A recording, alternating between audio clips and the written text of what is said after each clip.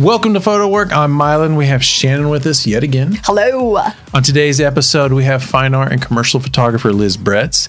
She's an LA photographer who is part of Moon 7 Collective, and she renovated her own studio recently, and it is beautiful. So check that out. And in part one of our interview with Liz, we talk about how taking an improv class improved her as a photographer and director, how she casts models for her projects, and how releasing fear and self-judgment improved her as an artist. It's such a great episode. We hope you enjoy it. Stick around. Welcome to the show. Thank you so much, and thank you so much for having me. It really is an honor. Yeah, we're so excited to chat with you. So, Liz, how do you say your last name correctly? It is Bretz. It is Bretz. Yes, Okay, awesome. Liz Bretz. I appreciate all the Z's in there. Yes. Keeps it spicy. Yeah. Can you walk us through your journey into the wild and wonderful world of photography? Sure. I guess I'll start way at the beginning. I was always a hobbyist in photography ever since I was really little. But I deviated from it once I went to college. I was like, gotta get serious, gotta make money. So I focused more in advertising and graphic design. But it's weird that like photography was in my mind not a way to make money, just because that I'd never seen anyone do that. I didn't grow up in that world or adjacent to that world at all. So I worked in advertising for a little bit and very quickly realized I didn't want to do that. I wanted to be on the creative end. I didn't know in what capacity that was.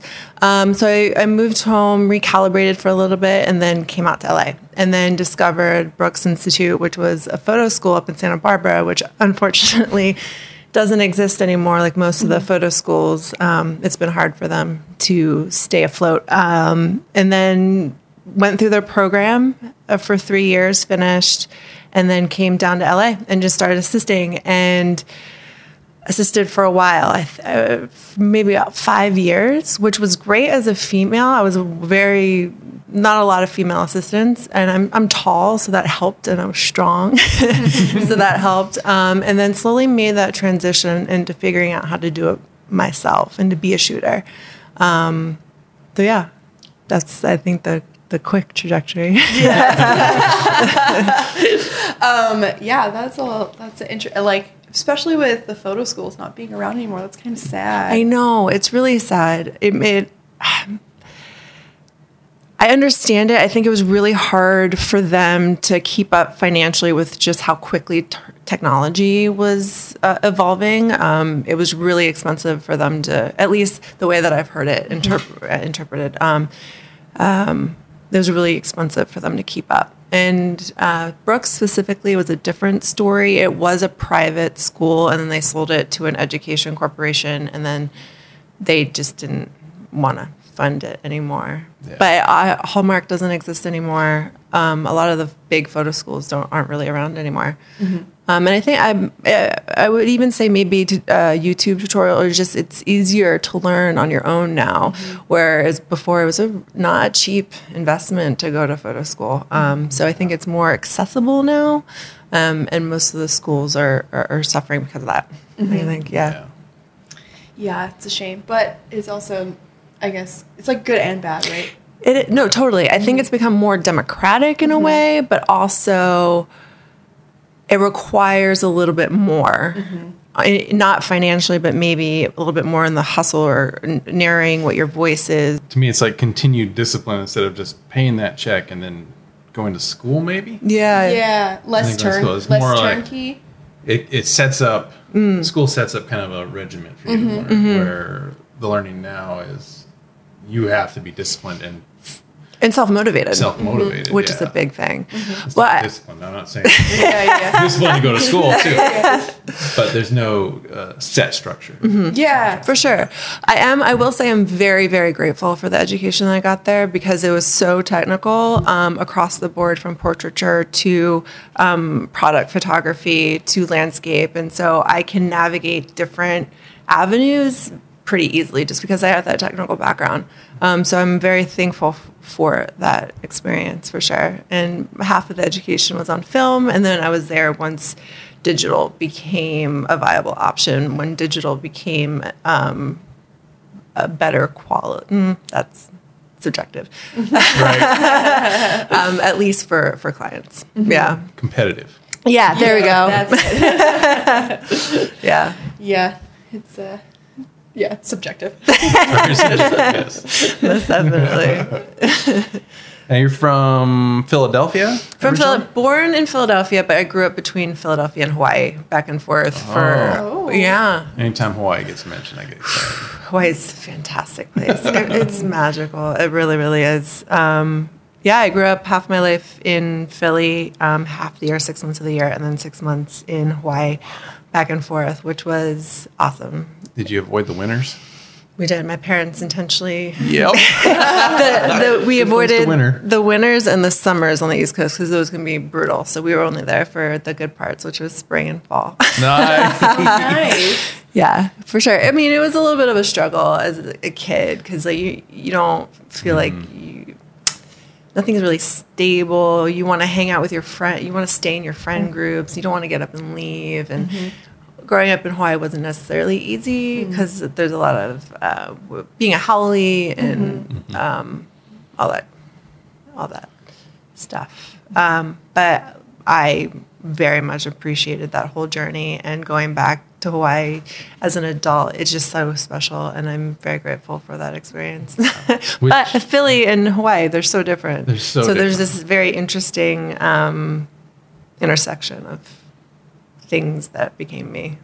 So we're talking about all the different roles that you do, like your creative skills, creative director, running a studio, Prop photography, styling. prop too. styling.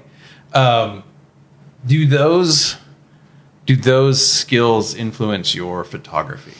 Yes, and I would say vice versa, the other way around as well. I've always had a desire to create in whatever capacity, especially visually. And I've always taken up little hobbies and like crafts and artisan kind of things. How did those skills influence your photography? I think it was easier to compose and to finalize and conceptualize an idea and to source things. If I needed something, I could create it myself. And if I didn't know how to do it, I'd create it or figure out how to create it.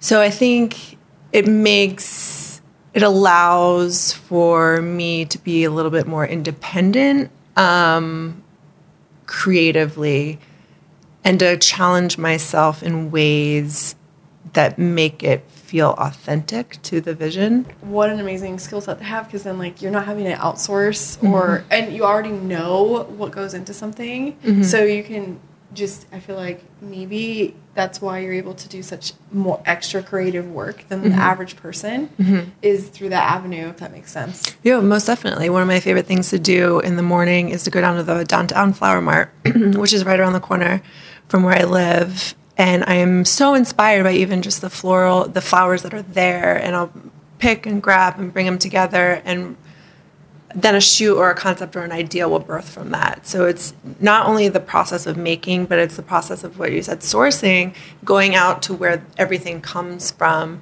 and finding the inspiration there instead of it being detached from the origin of where the things are coming from. So I think being involved, having your hands in so many different things allows for a bigger picture to be formed. This next question kind of flows nicely from the previous question. And for those who haven't seen Liz's work, go look it up. It's amazing. It's so incredibly creative and unique and is not standard fashion photography. I was curious, like you just mentioned a little bit of the process of getting to those types of images, but I would love to hear more about how do you build out from start to finish one of your images?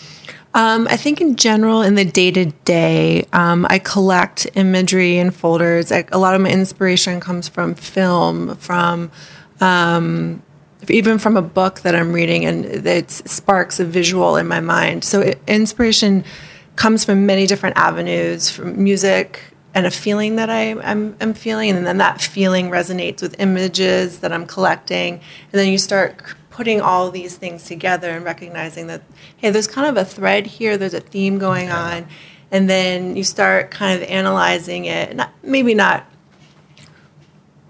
too deeply, but you start to vibe with it and start to source the right model that feels the way that this mood board feels, or everything that you're starting to collect. But I think ultimately it all starts with a feeling. And it's easier that way because I have to think less and more go on an instinct and what's resonating with what the feeling is. So in that way, it becomes a little bit easier. So I don't have to overthink things. But yeah, so I always have this collection of images or inspiration or quotes or films that I've seen, tones that they use in the color treatments of a film. It's always a huge inspiration for me.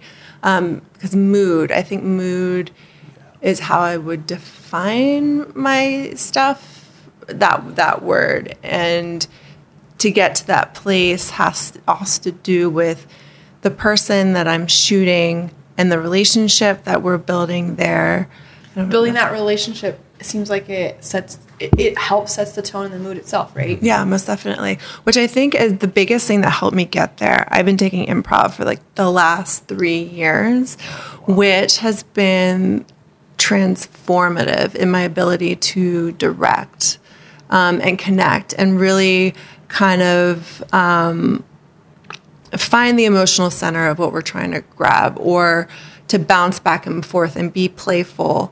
And even the terminology on how to create a narrative, how to tell a story, how to come at it from character was something that I learned through improv and doing comedy that has proved to be absolutely invaluable with photography. And I think one of the big things for creativity is to go to those places that are way outside of what is the lane, like photography being the lane and improv being another creative art, but it's a little bit, it's different. But you pick up skills there that become invaluable too, that you wouldn't necessarily realize that you needed to strengthen as much in photography if you're only surrounding yourself in the photo world. So I found doing comedy and improv, it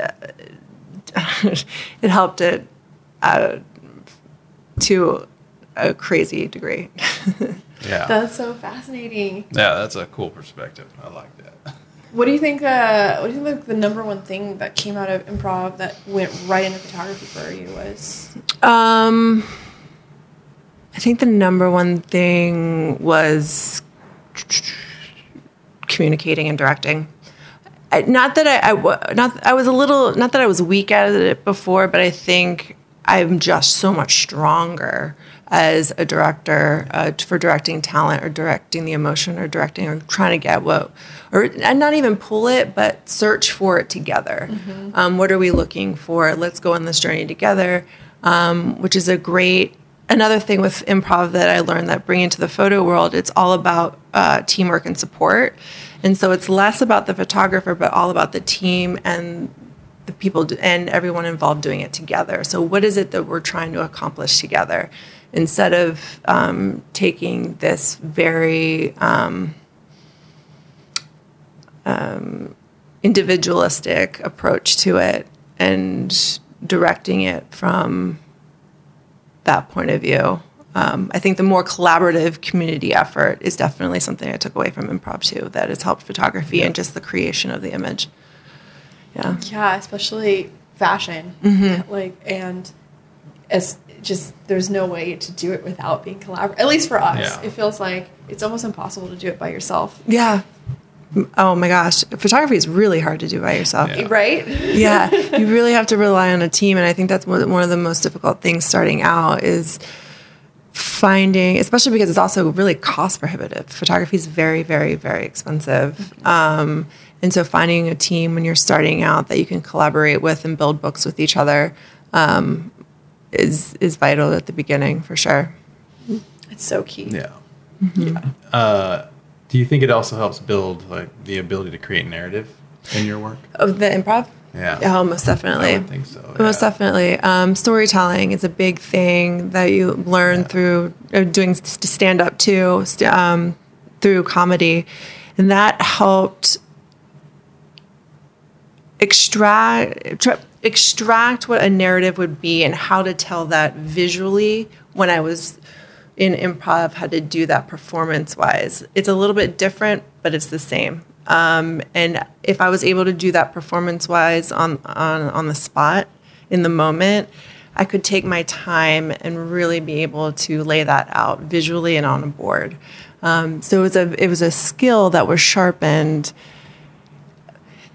while being terrified at the same time. Like it's a terrifying art form. It really is. And I think that's the other big thing that I took away from doing improv is it got me out of my head. And I think being on set, you have to think on your feet a lot or change something or something's not working. Let's find where the truth is here. And I think improv allowed me, gave me the tools to be able to do that much more seamlessly and more effectively, to just be able to change things around really quickly. Because you're performing and you're emoting yourself, you're showing yourself through character, but also recognizing that all that fear is just personal judgment. Mm-hmm. All that fear of being on the stage and being in front of people is judging yourself. And so it's shedding that layer of self-judgment that was so empowering, that makes it much easier to be a director on set, because you're not judging yourself and you trust yourself more. Not all the time, but more so. Oh my God, it's amazing. Do you feel like there's still more of that? Do you still battle fear? Oh yeah, okay. Definitely. I think I have more tools to navigate it with and recognize where is that fear coming from. Mm-hmm. Is this me doing it to myself, or is this a legitimate threat? Right. Yeah. You know? So yeah, I think it was more of an evaluation and understanding of what that fear was, mm-hmm. and recognizing that it was holding me back, you know, and I don't want to hold myself back. So. I feel like it makes you very adaptable in difficult situations. Yeah, definitely. Most definitely does. Every time you're doing improv, to me, it's problem solving. The whole mm-hmm. thing is. Mm-hmm. Here's the concept. Go with it. Mm-hmm. I don't know where this is going, but I got to figure it out like that. Yeah. And also the power of yes, and the power of group support, because mm-hmm. They can't, the art form can't really exist without the two of them working together. Yeah. But also the power of yes on set too.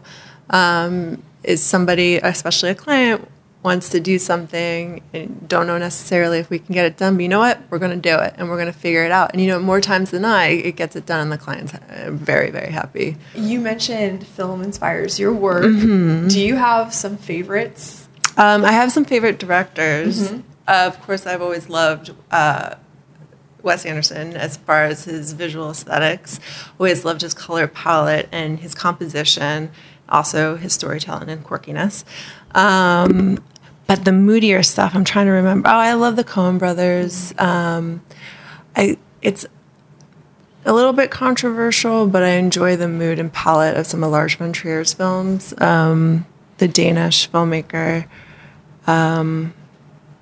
I like a lot of moody palettes too, which is not Wes Anderson. He's more pastel-y but generally love moody palettes. Mm-hmm. Mm-hmm. Do you also do motion as well as stills? I have shot a couple music videos. I would say that I want to work on it more. I love motion. I think eventually I want to direct. And I think I'm starting to inch my way in that direction, starting out with still and then getting into improv and comedy and narrative and storytelling and hoping to kind of start bridging them. Mm-hmm. I want to get into it more. I definitely do. I think clients ask for it a lot these days. And I remember I was listening to a podcast of yours earlier that it's really hard to do that pivot on stills and video.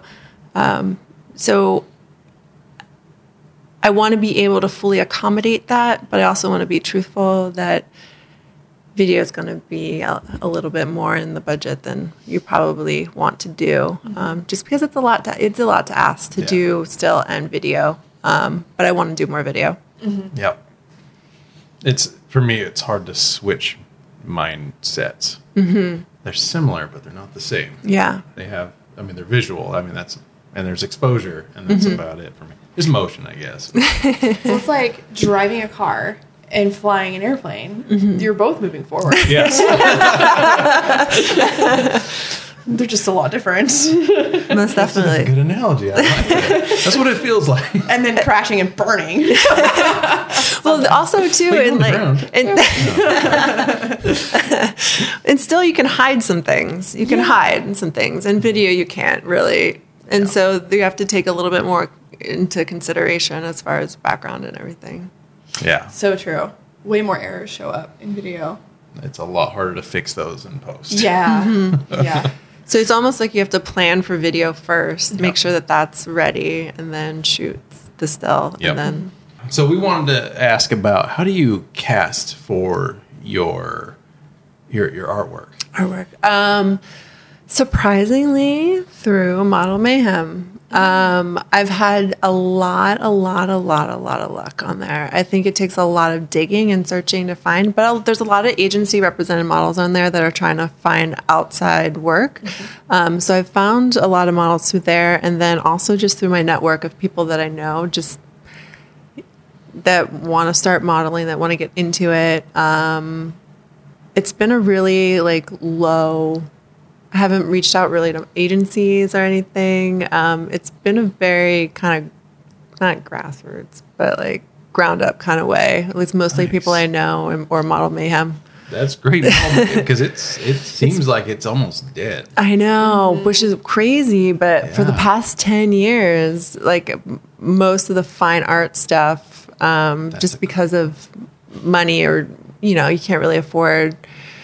It was through Model Mayhem, which is wild. I've been doing that since school, which is crazy. But there's still a lot of people on there that That's are great looking to for hear. work. Yeah, it's really great. Yeah. With, I don't even know how to broach this.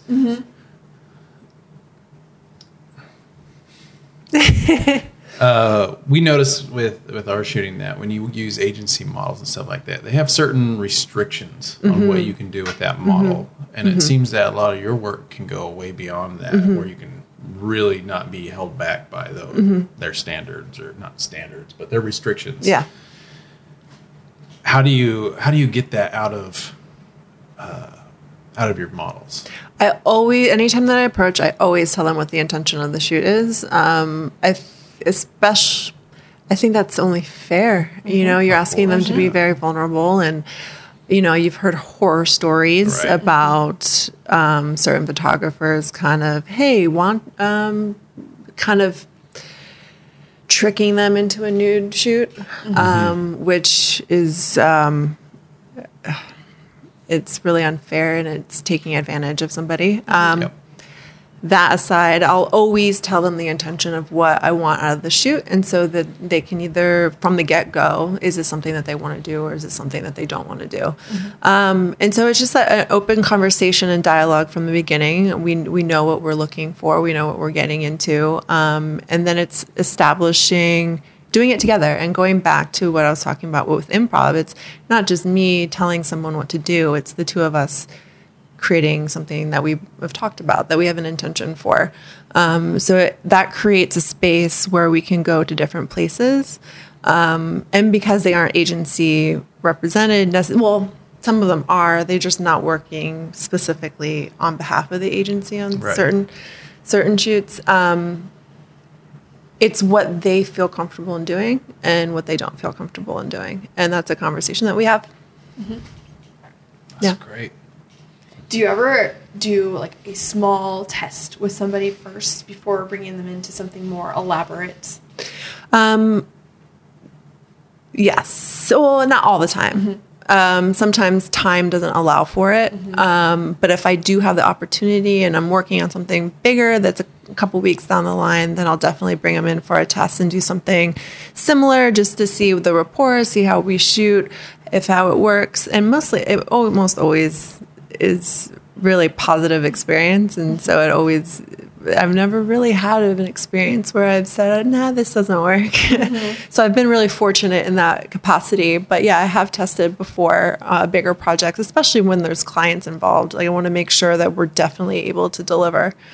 But also a lot of the times on bigger, I've had advertising jobs where I'm not responsible for talent. Right. They're responsible for talent. So it's not an opportunity that I can necessarily, but if it's something where I'm coming on as not only a photographer, but an art director or taking on more of a creative role, definitely people I've worked with in the past. It's just, you want to work with people that you've worked with, It's usually how it goes.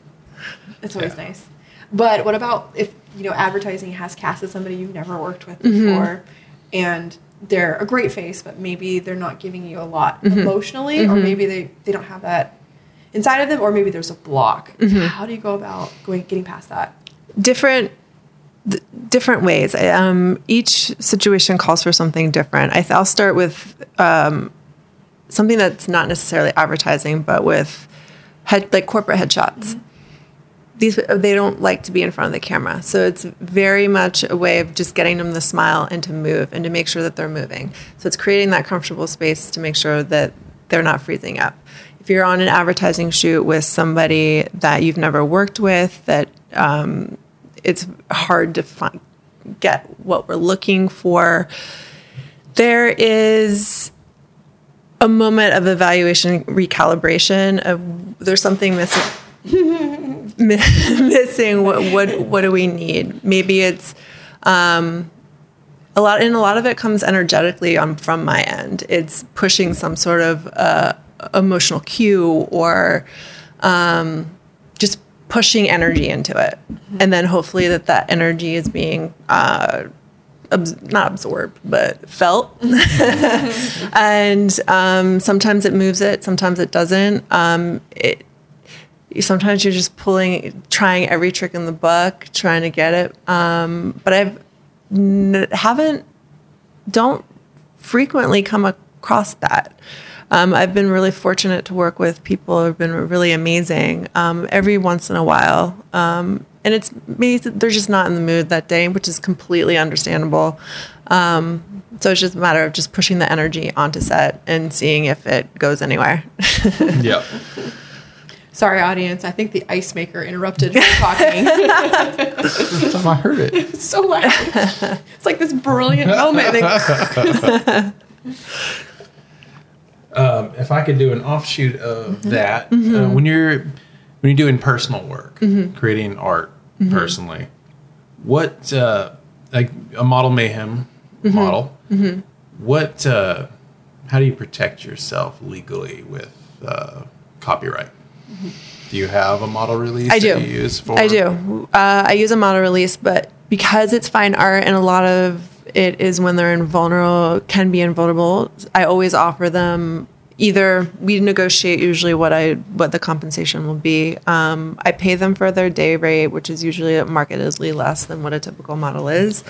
But also either offer them, depending on what they want, a portion, because I do fine art sales, but because it is their likeness, I want to give them, and especially because they're in a not vulnerable situation, but they're exposed in certain ways, give them a percentage of the sales or any other compensation that we come up with. But I do have model releases. I maintain copyright and ownership of the images. Yeah, because you can't do any of that if you're going through an agency. Yeah.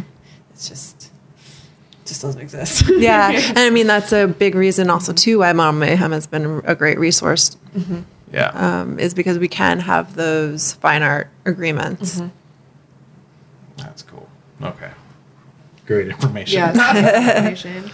I was hoping Model Mayhem wouldn't go away. But also, surprisingly recently, finding a lot of models through Instagram. Instagram has been proven to be a great tool in many different ways. I got a big advertising job through Instagram. Oh, wow. I got find me through Instagram, musicians, because I shoot a lot of album art and a lot of work for musicians. Musicians will usually find me through Instagram.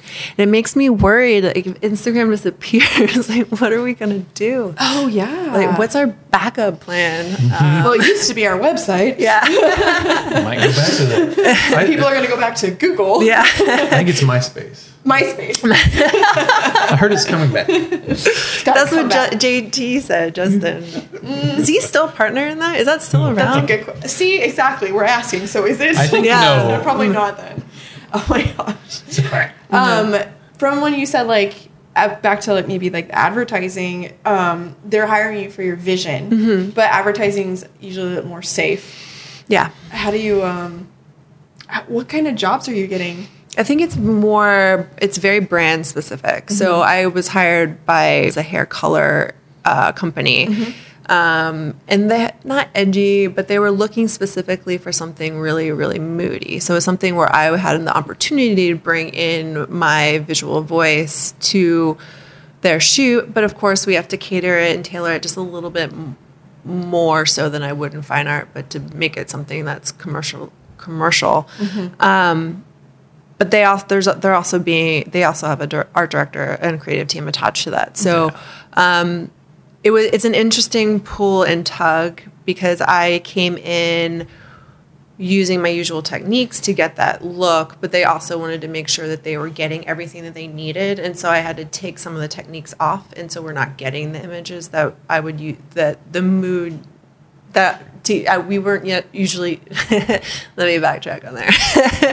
We weren't getting the images using those techniques that created the mood that I would usually create. So things were taken away because there was an anxiety, and just to make sure that they're delivering and getting everything that they needed. So that was a big learning experience for me, is making sure that I have that conversation with the creative team beforehand. What is it that we really are looking to accomplish on this shoot? But yeah, so I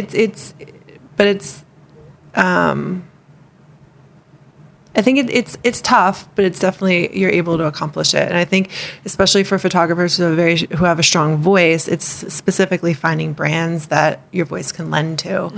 If you want to maintain that particular type of style of imagery. But also, I do a lot of commercial work that is, you wouldn't know that I did. You know what I mean? Yeah. Like, I don't have that stamp on it, but it's still commercial work that I'm producing and creating for brands, but not necessarily advertising on my website, but it's still stuff that I'm still creating. Just, you wouldn't know that I made it. Yeah. Thank you so much for watching part 1 with Liz Bretz. On the next episode, Liz talks about how she advocates for herself, how clients find her, and Moon 7 Collective, her new studio that she just got done remodeling. It's gorgeous. You'll have to check it out. And we'll see you next time.